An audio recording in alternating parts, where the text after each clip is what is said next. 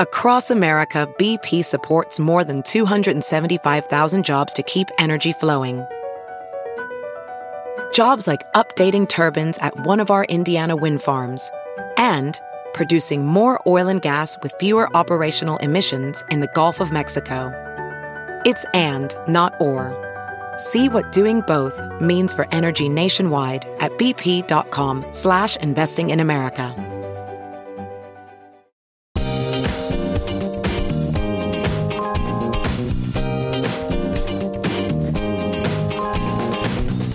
Your Ben Joravsky Show for Thursday, March 30th starts now. On today's show, Ben welcomes back member of the Ben Joravsky Brain Trust and web editor for In These Times, Miles Kampf-Lassin. The Ben Joravsky Show brought to you in part by SEIU Healthcare Illinois, Indiana, the Chicago Federation of Labor, the Chicago Teachers Union, and Chicago Reader. ChicagoReader.com for everything there is to know in the city of Chicago, where to go, what to do, what to eat, what to drink, so much more information that you want to know. Hey, and if you like Ben Joravsky, there's a whole bunch of stuff from him there too. Just head over to ChicagoReader.com/Joravsky. That's J-O-R-A, V as in victory, S-K-Y. Hello again, everybody. Ben Joravsky here. We're calling this City Council Revolt Thursday, and here's why. The Chicago City Council had a mini revolt today. I almost slept through it. Oh my God, how embarrassing. All right, let me set the table for you, ladies and gentlemen. So I'm sitting in bed, just waking up, man. It was early for me, like 10 in the morning or something like that. I get this text from Patrick J. Whalen, frequent guest in the show. Actually, there is no J in his name. I just love throwing it in there. And he texts me, he goes, where's the text? I don't get this vote today. Does this restructure improve efficiency? Feels like they're sneaking something in. And I'm like, what vote? I didn't know what he was talking about. Turns out there was a raging debate in the Chicago City Council at a meeting that was specially called by Lori Lightfoot to discuss the rearrangement of the Chicago City Council. When I went to bed this morning, ladies and gentlemen, there was no talk, as far as I knew, of a city council meeting. I was completely oblivious. Oh, my God, there's a revolution in the Chicago City Council, and I'm sleeping through it. Anyway, quickly made up for lost time. I obsessively spent the next 2 hours passionately following this debate, showing how weird I am.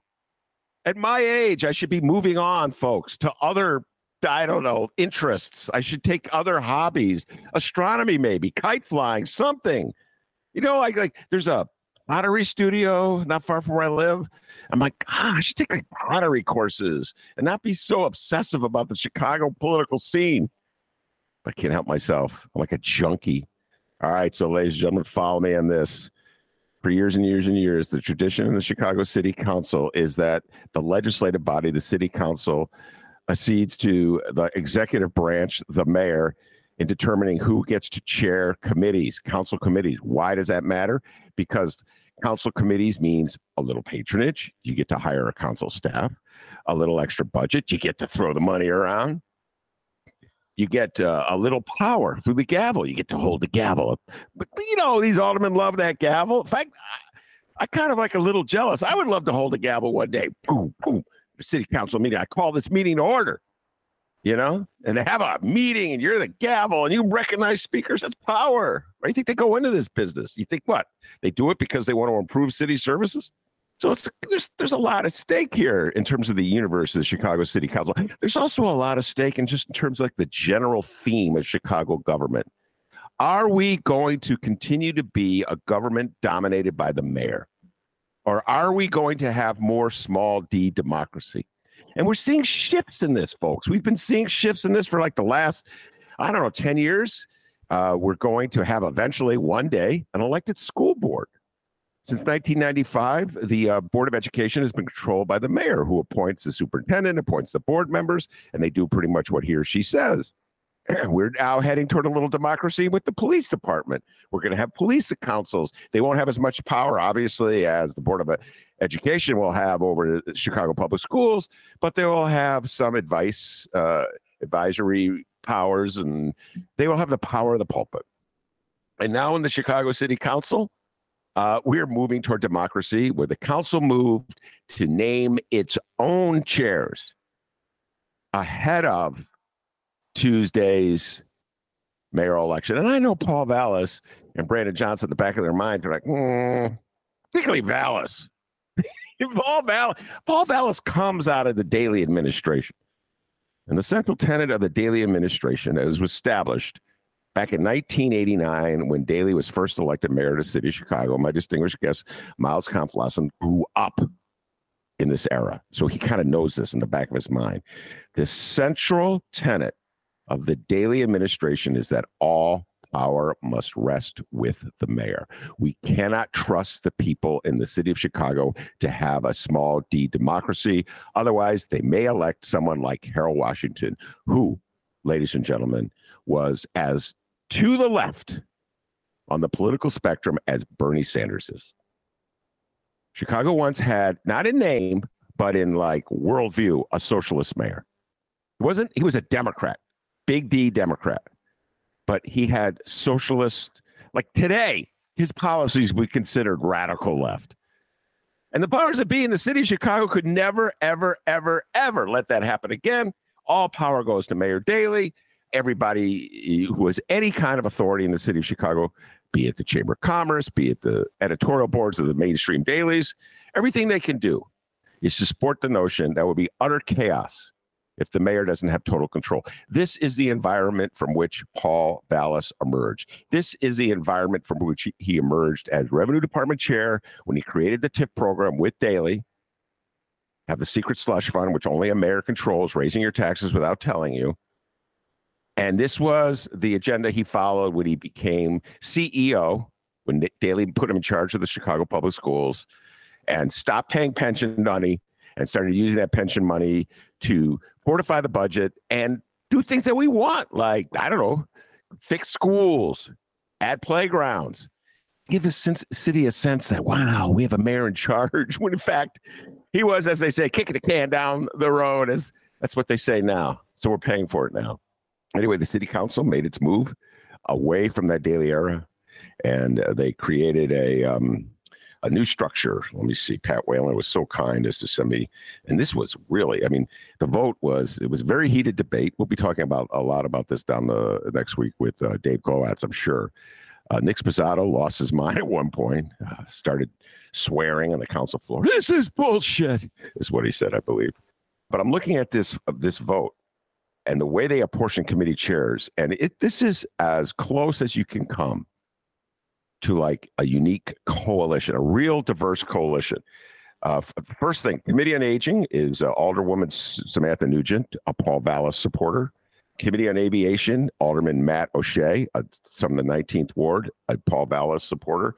Committee on Budget, Pat Dahl, 3rd Ward, a Brandon Johnson supporter. Committee on Buildings, Deborah Silverstein, a Vallis supporter. You got a Vallis supporter, Harris, Mitchell, Tabaris.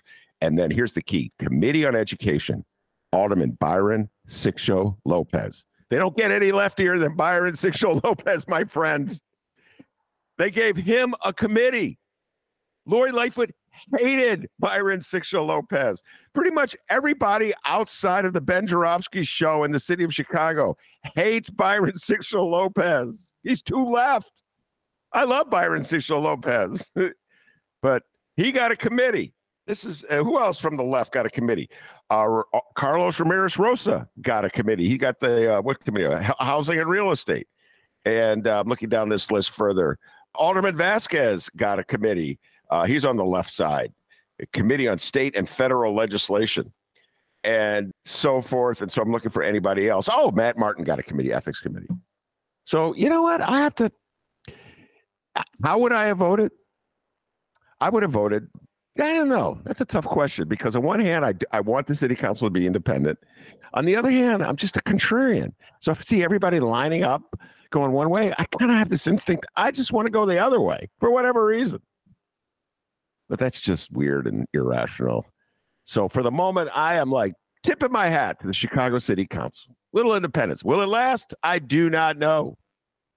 You know, the new mayor could come in a month from now and command that they change this the committee structures and make put his allies if more in power and undercut his opponents. Anything's possible in Chicago these days. So who knows how long it'll last, but for the moment, little encouragement there, ladies and gentlemen, and a very entertaining, to put it mildly, city council debate today. And we'll be taking the deep dive I know with Dave Glowatz. I now turn my attention to the guest right in front of me, the great Miles Kampf-Lassin, pride and joy of Whitney Young High School, editor-writer for In These Times, and big-time lefty writer and thinker in the city of Chicago. Welcome back, Miles. Thank you for having me. Happy to be here, Ben. Any thoughts before we take the deep dive on all the other issues of the day about what the city council did today? Well, I think your characterization is pretty spot on in terms of this being an effort led by the city council, which has for decades really operated under the control of the mayor's office. And, I had questions, I think a lot of us did, when Lori Lightfoot lost in the first round. What was going to happen during this kind of lame duck session, right? Where she no longer was, going to continue to control this extremely powerful office. She's on her way out, and yet still has to oversee the city, and host city council meetings. And we know, as soon as she got into office, Mayor Lightfoot really made it a priority to try to disrupt any decision-making independently by the city council. She lambasted aldermanic prerogative, made tons of enemies. And specifically a lot of the people you're talking about that are across the political spectrum. She didn't only alienate progressive members, but members from all kinds of caucuses and backgrounds. And, so this, I think, is the fruits of some of that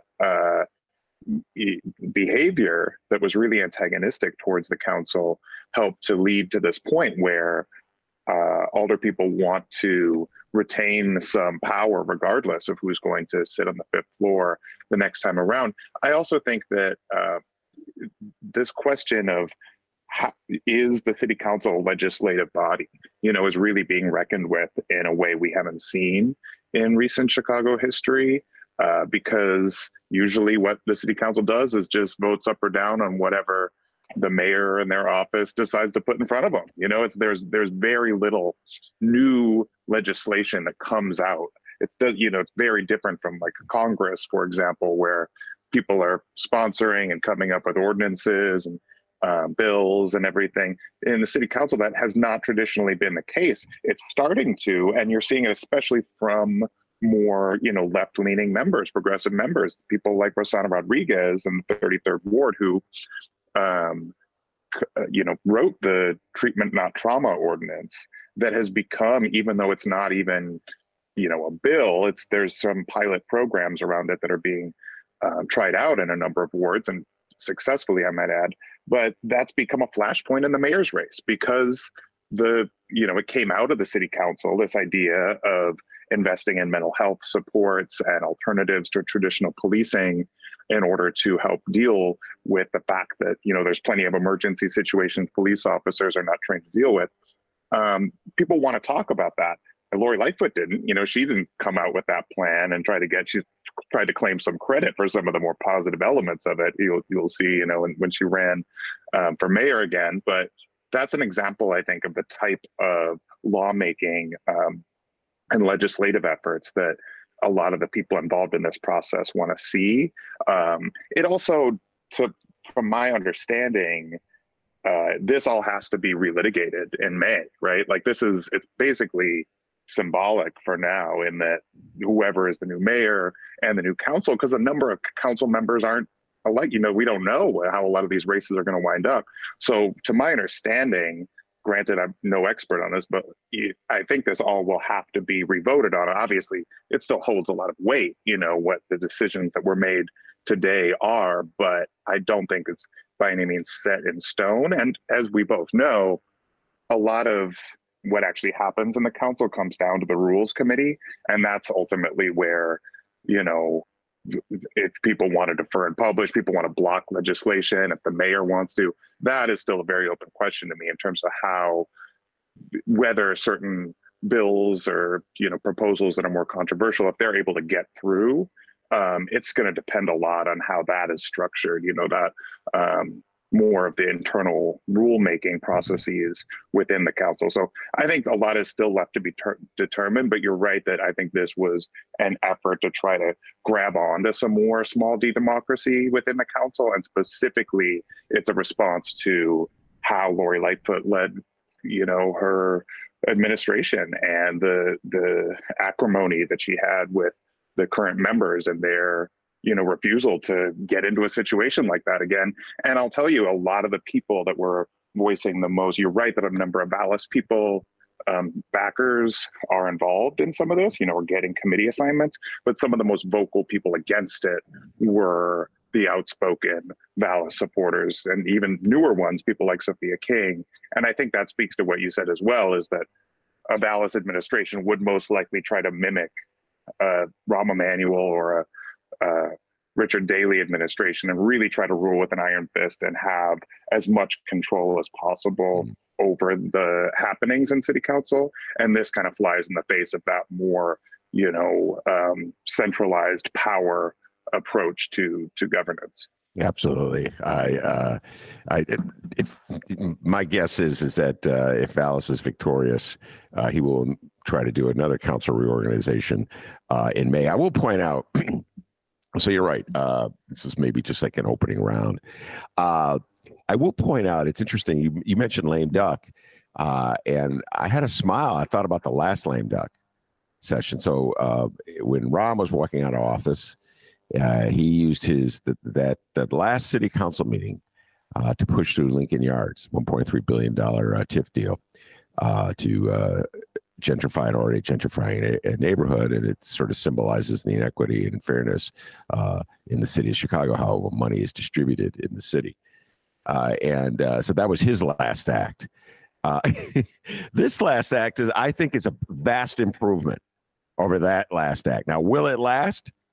I do not know. I totally believe that if Paul Vallis is victorious, he will continue the economic development policies of Rahm and Daley, in which you spend as much money as you can on gentrifying areas to continue the gentrification, to continue like prosperity and spread that prosperity like rings or circles around the loop, eventually moving poor people out of Chicago. That's been the planning policy of the city since you were in grammar school, Miles. So I do believe he will continue that policy.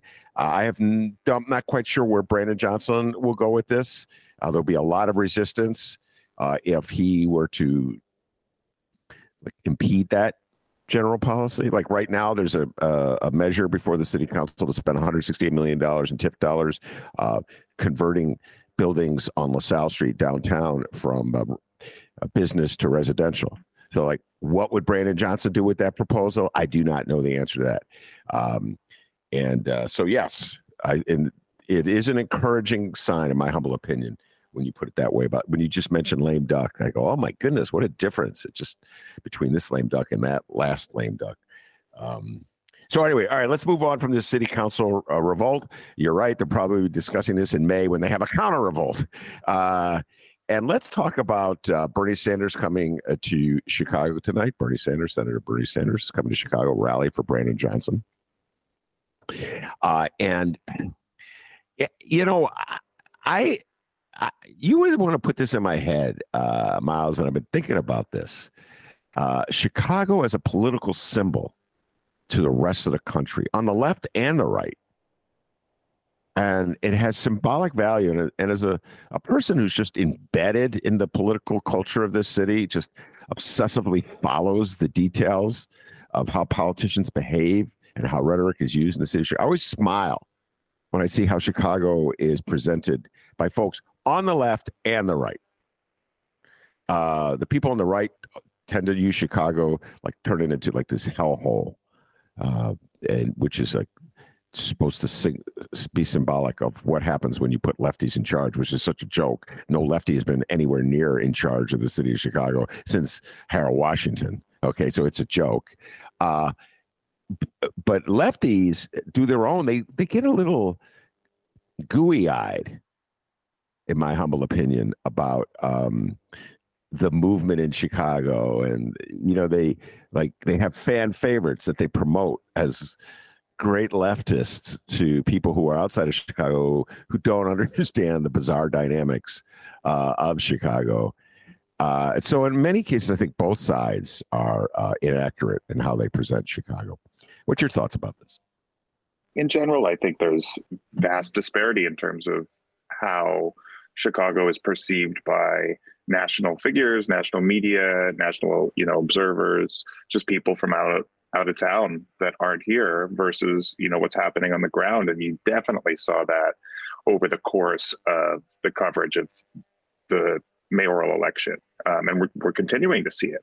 I think that you've talked a lot about Bret Stephens and, New York Times columnists deciding to opine on the happenings within our fair city.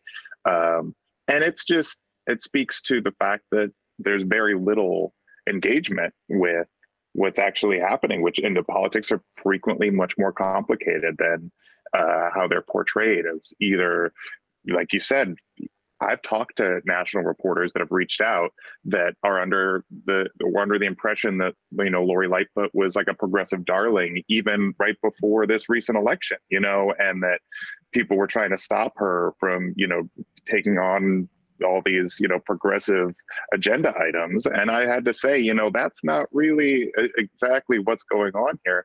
And it's kind of understandable because the people that are in positions of power want certain storylines to break through, and they're the ones that have comms shops that are able to interact with media figures and outlets and editors and define different storylines and what have you, but it's not representative, and that is, I think, long been an issue. It'll continue to be an issue. There's very few bureaus that are based here, and so you just have that disconnect.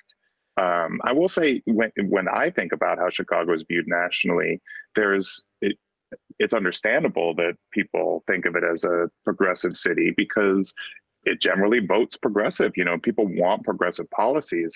The problem with it is that there's also tons of outside money that floods in. You could call it inside money when it's rich people that live here, but frequently it's people that are not, based in Chicago that are investing to have their type of politics lifted up. And you can see that in things like what even happened over the fair tax, which was, Chicago overwhelmingly voted for progressive income tax. But you and I remember the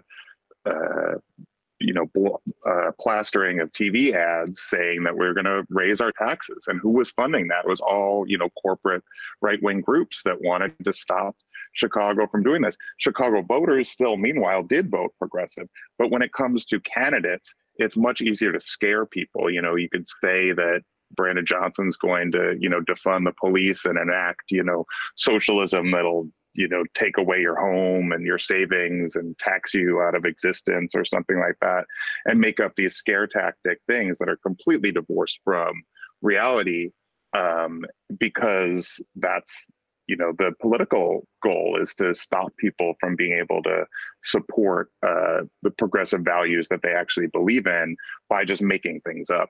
And I think that has an impact in terms of how, both people in Chicago vote and then how those issues are viewed nationally, because I've seen so many reports that just call Brandon Johnson a defund the police, or just immediately take that as the like that's a truth or something, when there's no backing up of that other than like that's just what's been established as the narrative. And I'll say, on that kind of thing, it's like, well, they said that about Joe Biden too. They'll say that about anybody, when you talk about how certain people with progressive values or even just Democrats are painted. The other way that Chicago, though, is viewed, I think, is the city that kicked out Trump. Trump tried to come and hold a rally here at the same place, also at UIC, I will say, where Bernie is holding this rally tonight. And Bernie's not going to get kicked out, I'll tell you that much. People were out on the streets and said, no, we don't want Trump here, because Trump was one of the key people who helped to spread this perception of Chicago was a hellhole and a, murder capital and the place that, you'd never want to go out on the streets because it's so dangerous or disgusting, crime ridden, things like that. And people here said, no, we don't want somebody who's going to spew that kind of vile rhetoric about our city, let alone the type of policies that he promoted, which were completely xenophobic and jingoistic and anti-working class. So I think both of those things are part of how, people here have a particular bone to pick with when we get misrepresented in national press and by national political figures. And the fact that Bernie Sanders, performed so well, especially in 2016, but even in 2020, even after the Illinois primary, it was pretty clear by that point Joe Biden was going to win the nomination. Bernie wasn't even really campaigning. That was the midst of the coronavirus pandemic, we all remember. And I think Bernie still almost matched Joe Biden's total in the primary, even though he had essentially, I don't think he had officially suspended his campaign yet, but he basically was out of the running at that point. In 2016, I think he won. And he definitely won a number of the wards across the city. So Bernie Sanders is very popular in Chicago. And while I've seen some people, criticize Brandon Johnson's campaign for having, embracing a lot of these national figures and endorsements, I do think the Bernie endorsement particularly is really savvy and something to build on, especially when it comes to attracting the youth vote. Because while Bernie didn't activate as many new voters as he certainly would have wanted to in his primary runs, he did activate a lot of new voters, and a lot of them were young people. And I think that those are the people, when you look at it, it was 3% of voters between 18 and 24 voted in the first round election in February. That's dismal, 3%. So if, a Bernie Sanders coming and performing and having, Vic Mensa and Tasha perform, artists that are younger and connect with young people, if that can boost those numbers a little bit, that's a smart move, I think, for the Johnson campaign to capitalize on. And Bernie has, roots here, obviously. He went to University of Chicago. He was an activist in Chicago. He says that, Chicago really informed a lot of his politics. And the fact that, Martin Luther King Jr.'s son is going to actually be there as part of the rally, I think speaks to the through lines of the fights for racial justice and civil rights, with more of the focus on labor rights that Bernie has held up lately, especially in Congress. So I think that is a smart move, and I think it's probably going to lead to a little bit more engagement, especially from some of those younger voters. Well, since you mentioned it, I am taking a look. Now you got me curious. So now I'm going back to this is the geek in me. I apologize, ladies and gentlemen. Bernie Sanders, hold on. I want to take a look at, you're absolutely correct when you point out that Bernie Sanders had pretty much given up his campaign by the time he got to Chicago. And so it was more of a symbolic vote. I remember so many votes like this. I was just thinking about 2000 when Bill Bradley, I wanted to vote for Bill Bradley against Al Gore. And the campaign was, by the time it rolled around in Illinois, it was pretty much over. But I still voted for him. All right, here we go. So Bernie Sanders in 2016. All right, let me see all right, here you go. Bernie Sanders trivia. What percentage, how many votes do you think Bernie got in 2016 and what percentage? 2016. I can't tell you the hard number, but I would guess in the Democratic primary, because it was Hillary, who else was running at that point? Was it still Chafee, I think, was still in the race? Maybe. All right. No, the other candidate, oh my God, we're on a tangent here, but you'll love this. Martin O'Malley from, I think, the former governor of Maryland. Larry Cohen, not quite sure who Larry Cohen is. If it's the same Larry Cohen, I think it is, but I'm not sure it is. And then Willie Wilson was also a candidate in that race. Willie Wilson was briefly a presidential candidate. Bernie Sanders, I'll just tell you, got 320,000 votes, 45% of the total. Hillary Clinton won. She did particularly well. I'm going to take a look before I say this.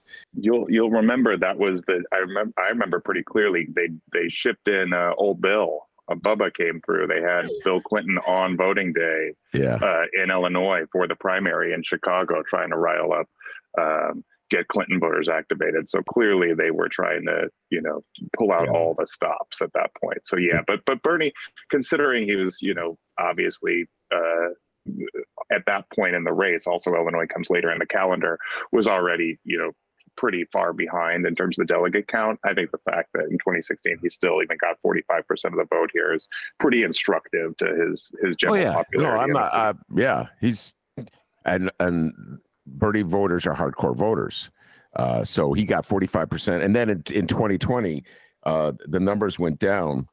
The fewer people voted, which was kind of alarming, but he got roughly 42% of the vote, and his campaign was over by the time Illinois rolled around.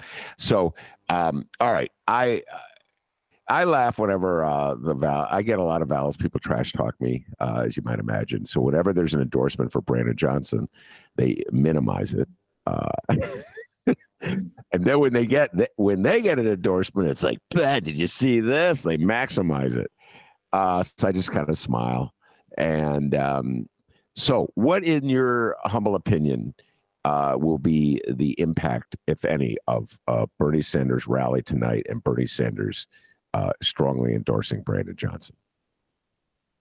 Well, as I said, I think that really it's all about votes at this point. I think that most of the money has been raised, and at this point, it's not about commercials. It's about getting out the vote, and really bringing people to the polls, getting those numbers up, running up, margins where you're popular among your demographics, among your base. And I think there's no doubt that young people would prefer the type of politics that Brandon Johnson and Bernie Sanders represent than Paul Vallis. There's no doubt about that. It's just a question of voter engagement. And I think that the hope of what the rally can accomplish is getting people energized and hopefully signed up, if they're not already, to vote, to go vote early while they still can, and to turn out on April 4th, and to hopefully do volunteer shifts. I think that's really what the campaign is.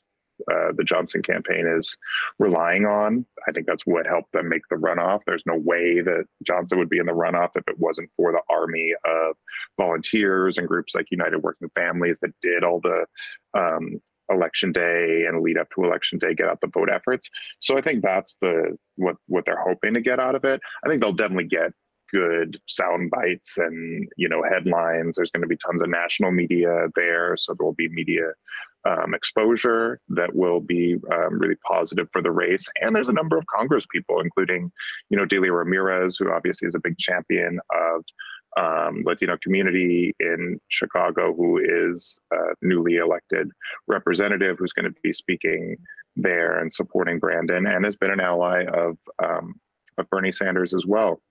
In the primary, I mean, Brandon Johnson endorsed Elizabeth Warren. You remember that? You were, I think you hosted a debate about that. Yes.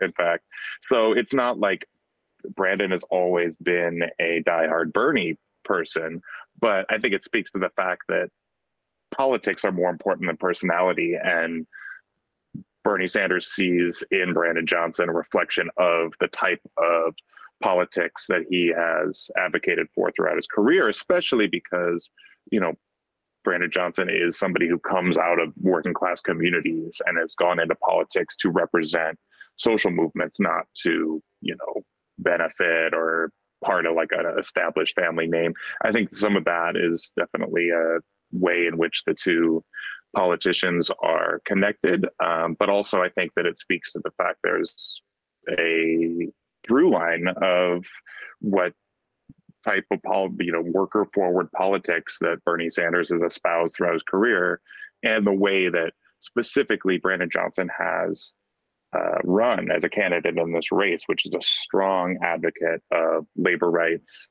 and economic justice, the type of policies that have traditionally been marginal within the Democratic Party because they are considered to be, too far out of the mainstream. They're coming into the mainstream, and Bernie helped to bring them there. And I think Brandon is continuing with that torch. All right. So we've seen some mainstream Democratic politicians endorsing Paul Vallas, which caught me. I shouldn't say it caught me off guard. I expected it, but I am, having said that, a little disappointed in them, to put it mildly.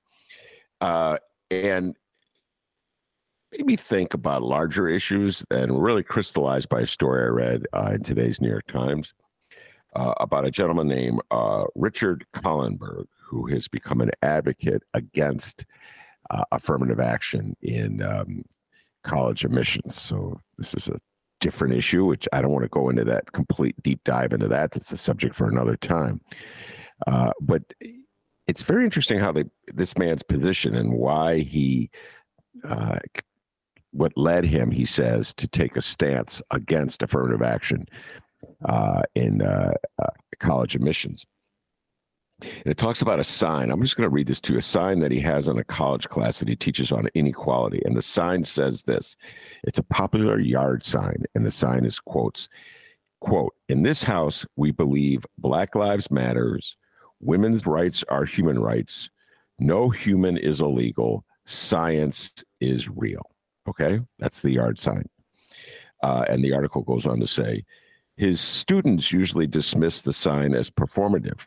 But what bothers Mr. Kallenberg is not the virtue signaling. Quote, "It says nothing about class," he tells them, "nothing about labor rights, nothing about housing, nothing that would actually cost upper middle class white liberals a dime." And I think about that in the context of Chicago's election, where for the last 3 years, I've been walking through neighborhoods on the north side of Chicago where there are Black Lives Matter signs and there's no hate in this house signs, et cetera, and so forth.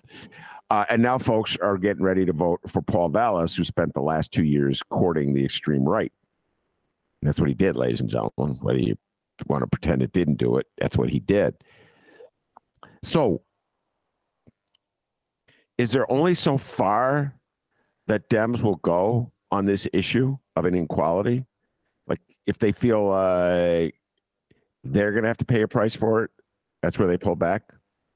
And so that you can only champion issues for Dems that they believe in, like abortion rights, like maybe just the general notion of environmental rights, environmental regulations. But then if you go to support Starbucks workers who are unionizing, or you go to support teachers who have walked out because they think the health standards are too dangerous to send their kids to go back into the classroom, or have kids go back into the classroom in the middle of COVID, there'll be a revolt. Anything that might impact someone's position, privilege in society, that's when you get the backlash. And that's kind of what is embedded in what Kallenberg's position is. Your thoughts on all this, Miles? There's no doubt there's different types of Democrats and people that consider themselves Democrats. And politics are a spectrum. And some people can hold very different, sometimes conflicting views. I think most people want to have a dignified life for them and their families and their communities.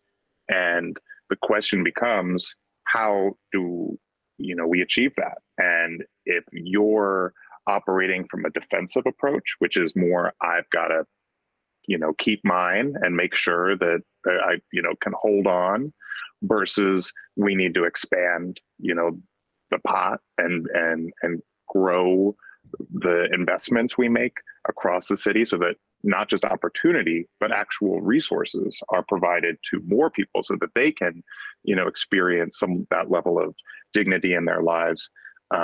That's sometimes it's a further leap than just saying that we want to have equality. And I think that, some of the sign stuff you're talking about, a lot of that is an outgrowth of Trumpism, right? Where it was so naked, the hate, xenophobia, the racism, it was mask off.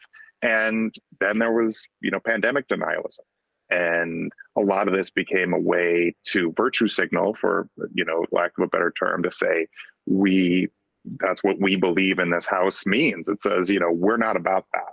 But you're right to point out that doesn't say what you're for. You could be for science, but then how do you apply that science, right? Like, how does that mean if we believe in science and we want to have people, not get sick from a pandemic, maybe we should, invest to pay them to stay home, or do, add unemployment insurance and increase food stamps and not cut, there's economic measures that are associated with that science, right? And that you don't necessarily believe. It's a much more of like an empty signifier, as you might say.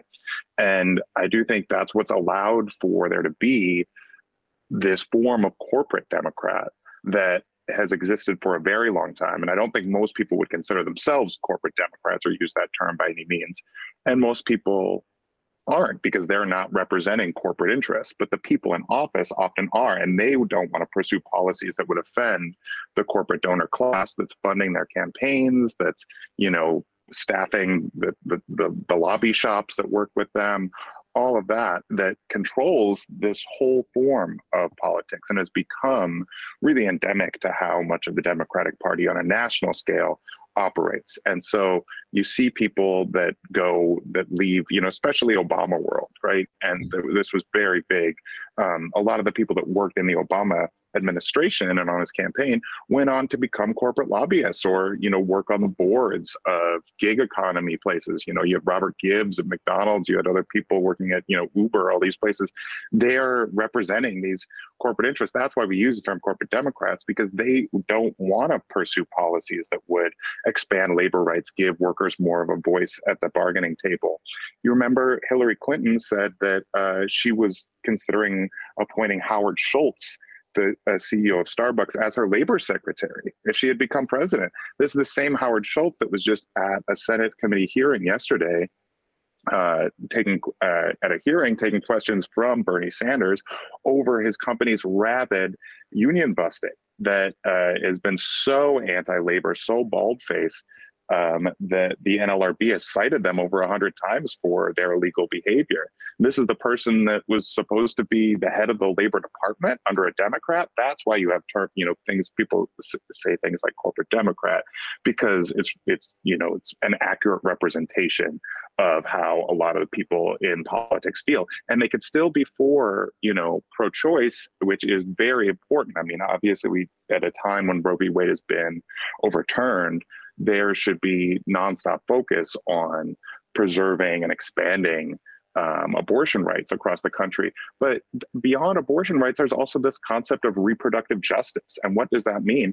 That means that, female workers should also have paid time off, paid family leave, guaranteed maternity leave, economic issues that would allow people to actually raise their children after they have them, or not have kids, and be able to make those decisions for themselves and still be able to live dignified life, especially when it comes to the demands that are on working mothers and people that don't have the resources that are necessarily to start a family at whatever point in their lives that they might become pregnant, not to mention, cases of abuse or unwanted pregnancies. So I think on a lot of these issues, it's understandable people, have basic beliefs, but then when you test them and say, well, how are we going to apply those beliefs, and how can we, when a cost arises and somebody has to lose out, that's the question. People don't like to use the term redistribution of wealth. Well, we're redistributing wealth nonstop. It's just going upward, right? Like we're that's like already happening. A class war is on, right? And it's just like the working people are losing. So when we say redistribution, it's more, we got to take from some other people to provide for the vast majority of people in our society who are working people, who are not benefiting from the policies in place or the systems that have been built up.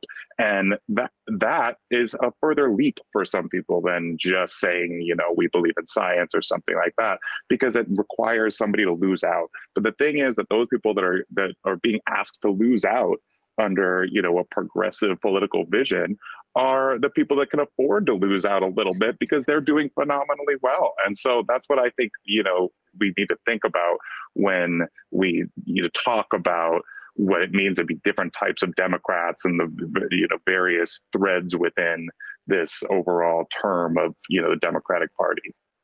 Wow, so much to respond to with that riff. Great riff. The word I wrote down that I want to respond to, you said Obama world. And then, oh my God, and that memory of, I have to say, the memory of Hillary Clinton suggesting, oh my God, what was she thinking? Well, whatever. That Howard Schultz be labor secretaries.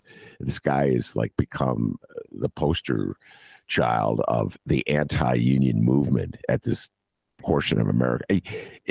Miles, I can't stay focused on one issue because there's so many things like overwhelming my brain right now. But like, to me, Starbucks would just be so ahead of the game if they just recognized the union. The amount of money they make would not be seriously jeopardized by paying their workers some more money. I just do not understand their resistance in just a pragmatic way to it's something deeply emotional and having to do with control. But all right, let me focus on Obama world for a moment. Dick Durbin came out for Paul Vallas, Senator Richard Durbin. And it's just like he's one of many from Obama world that has come out for Paul Vallas. Artie Duncan has come out for Paul Vallas, who was the Secretary of Education under Obama.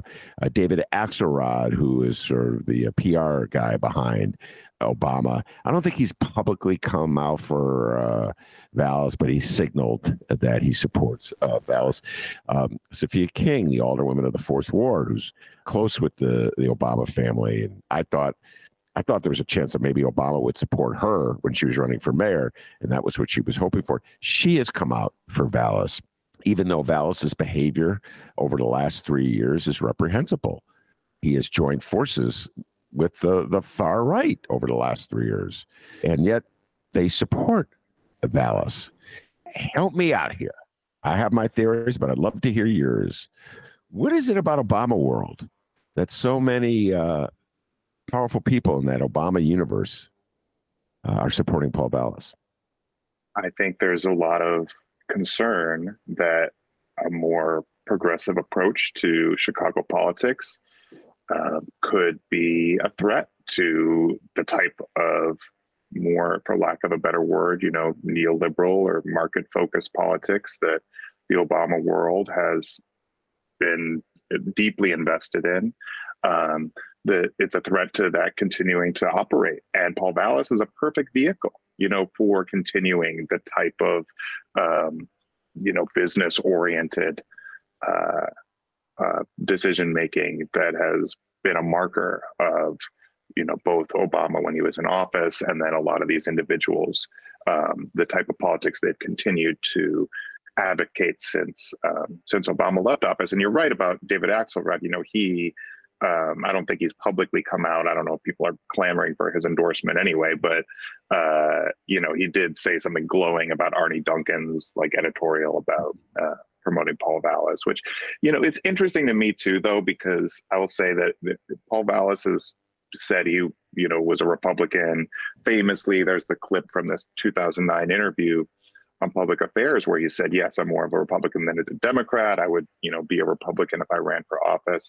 And what he has said in response to that is that, those clips were taken out of context. Well, I watched that whole interview. You can go on YouTube and watch a half-hour interview. The context is worse in terms of, what he's actually saying. He spends half an hour promoting privatization, because this is back when he was head of the New Orleans schools. So he's, promoting privatization and corporate reform, the same type of politics that when it comes to education that people like Artie Duncan have promoted as well, although he was critical of Obama's education policies for not being, corporate reform minded enough. He's more of like a Michelle Rhee or Eva Moskowitz guy, like a deep, we need to let the corporations make the decisions and take the public out of it. That's basically what Paul Vallas is saying. But he also, in that interview, criticized the fiscal stimulus, and said that we shouldn't have done the stimulus basically after the 2008 crash, and instead should have just done tax cuts. Well, that's the right wing's position. That's what Trump did when he got in office, and that's what Paul Vallas is like openly saying in this interview in 2009. And he goes on to criticize unions, especially teachers unions. This is, and he says, I fundamentally oppose abortion, all in the same interview. And so these are all Republican talking points and issues that he's advocating then, and specifically being critical and saying he's going to leave the Democratic Party, which he did, obviously, and right after Obama became president.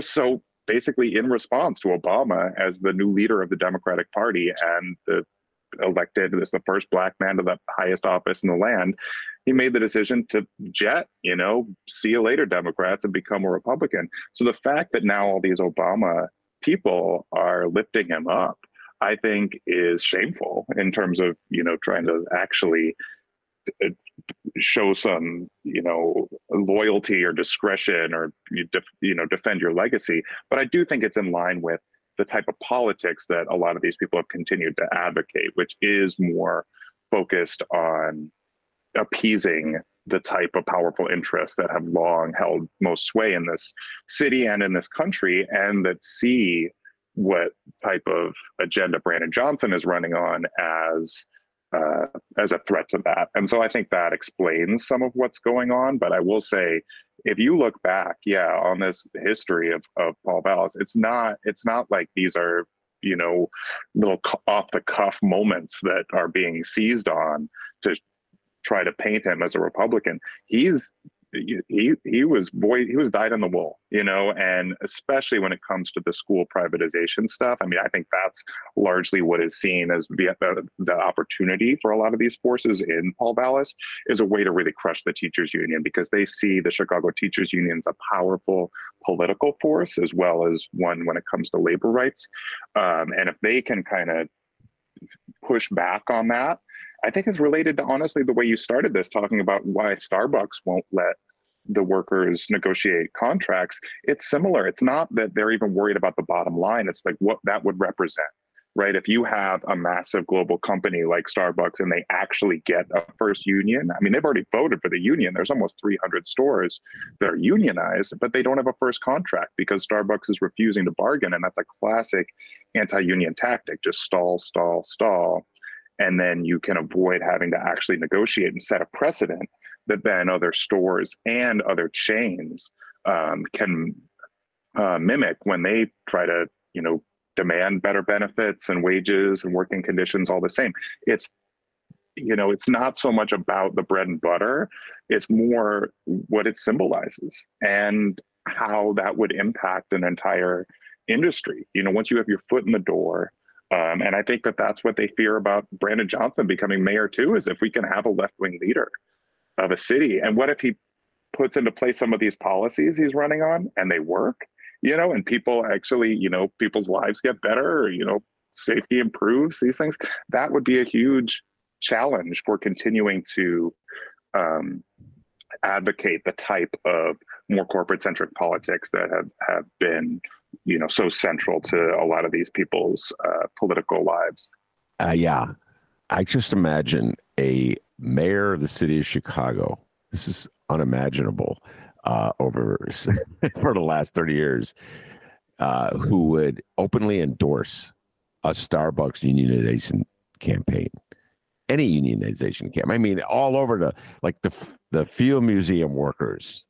You just think of any organizing effort in any industry here in the city of Chicago, in corporate or university or museum, wherever it's breaking out. Just imagine a mayor of Chicago who's on the front lines of that. It's never happened. The way our mayors view unions is they have profound respect for the building trades who are brought in to the inner circle. They used to have the teachers union during the early days of Daley in the inner circle. And then the teachers union long before Karen Lewis, ladies and gentlemen, broke from that in 2001 in their election. I won't give you the whole history of the Chicago Teachers Union. So they're on the outs now, but that's pretty much it. You get what I'm saying? This, even though it's in the best interest, politically speaking, for the Democratic Party to have a thriving labor movement, the Democratic Party leaders, particularly in the city of Chicago, oppose that. So when you were going on that riff just now, I'm just thinking, wow, imagine a mayor of the city of Chicago, like on a picket line with Starbucks workers. Can't imagine it in Chicago. And yet we're supposedly a union city, Miles. You know, I remember when the hotel workers were on strike at the end of Rahm's years. They went to bat for Rahm in the 2015 campaign. That union, remember the Rahm Love commercials? That union went to bat for Rahm. Didn't lift a finger for them. We've never had a real labor-friendly mayor in Chicago in this century, and goes back to Harold Washington again. So you're absolutely right. The Democrats want union votes when it comes to election, and they want union members to go knock on doors, and they want the unions to give part of their dues to Democratic candidates, but they don't stick their neck out. It's not like they ever stick their neck out for union organizing. Am I missing something? Am I being unfair, Miles? You're right on.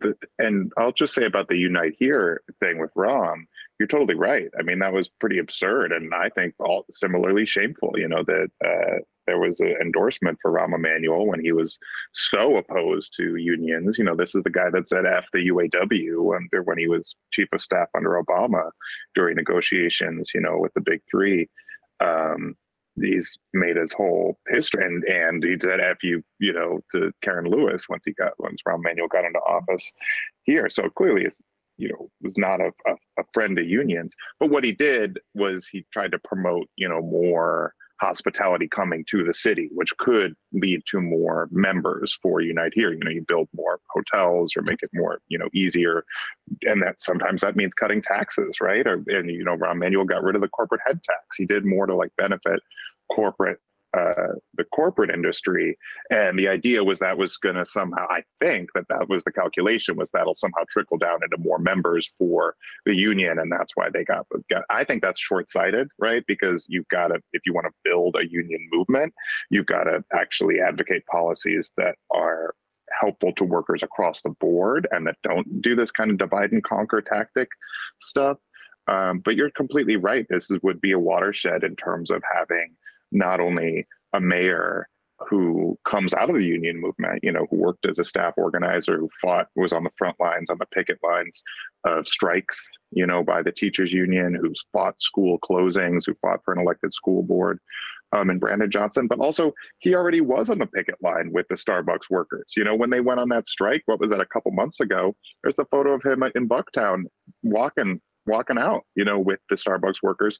And that's the reason the Starbucks Workers United, the union, the local union in Chicago, has endorsed his campaign, right? And so meanwhile, you have in Paul Vallas somebody whose whole set of backers is aligned with the billionaires and the Howard Schultzes of the world. You know, there was the report out today we both saw about Betsy DeVos's, you know, Trump's former education secretary, her political PAC, financially backing Vallas. Well, that PAC, you know, the national version of it is funded by the Walton family, the richest family in America that owns Walmart, the billionaires, right? This is where they're placing their bets. This is where they're putting their investment, because that's what it is. Because what do these people care about Chicago? They care about having somebody who will continue to preserve a system that does the bidding, the type of interest that these billionaires are profiting off of. And Howard Schultz is part of that same ecosystem, of the ultra wealthy that want to protect their interests. He has $100 million yacht. This guy is not, he in that Senate hearing, he was trying to talk about salt of the earth and, came from a working class family and all that. Well, that might have been, the case decades ago, but now you're a yacht driving, CEO. So he's actually not driving the yacht, probably. He's just hanging out in it. But anyway, that's what this race is coming down to. It's really incredible when you think about what not just the stakes, but how these interests have aligned. You've got somebody who is as pro-labor as I could imagine, as a representative of actual working people, and who's being celebrated by all these. You see the union, AFSCME endorsed him, right? Like AFSCME hasn't endorsed somebody since Harold Washington back in 83, right? And so that's pretty incredible. Whereas even more so than Rahm, I think Vallis is getting the national billionaires all coming together to try to get him over the finish line. So it's a real kind of class war election we're seeing here. All right, Barry, we've run out of time. Any articles you want to tell us about before you walk out the door? Any in these times stories you're really proud of that you want to promote? Go ahead. Yeah, we got a lot of great stuff, and I do recommend people check out, as always, inthesetimes.com and sign up for our weekly newsletter that will feature pretty much everything. We have some really fun stuff. Right now, we've got an interview with George the Cat, who is an internet celebrity talking about labor rights. I know that sounds a little absurd, but if you go to inthesetimes.com and read the interview with George the Cat, I promise you'll get something out of it. We also just premiered an investigative feature on kind of rural America and specifically on Montana that's being headed by this writer, Joseph Bullington. The article is called "In Montana, an Avalanche of Wealth is Displacing Workers." I really recommend people check that out. We also had an interview with Brandon Johnson that we published last week that's really revealing with Maximilian Alvarez. And I want to give a quick plug to, there's a group called More Perfect Union that folks might have seen some of their videos. They do a lot of video content. They're focused on labor and union efforts largely, but also some political stuff. And I just did a video with them on the mayor's race that is, I believe, debuting today. So folks should check that out. You can go to their website, More Perfect Union, or follow them on social media, or follow me on social media. I'll post it on my Twitter, which is at Miles K. Lassin, MILESKLASSIN. So yeah, check all that good stuff out. And of course, make sure you keep listening to the Great Ben Joravsky Show. All right. I didn't even prompt that one. Thank you very much, Miles. And we will avoid any conversation of our beloved Bulls. Last night's performance was wretched. Sorry, Bulls. I must speak the truth. That was terrible. Losing to the Lakers at home. I don't even want to talk about it. You know what struck me, though? I will say this, Miles, as I head out the door. This is not a sports conversation. I will really resist it. I couldn't believe how many Lakers supporters were at the stadium last night. I mean, like, that is a significant cult here in Chicago. Laker fans. I would say, it's up in the...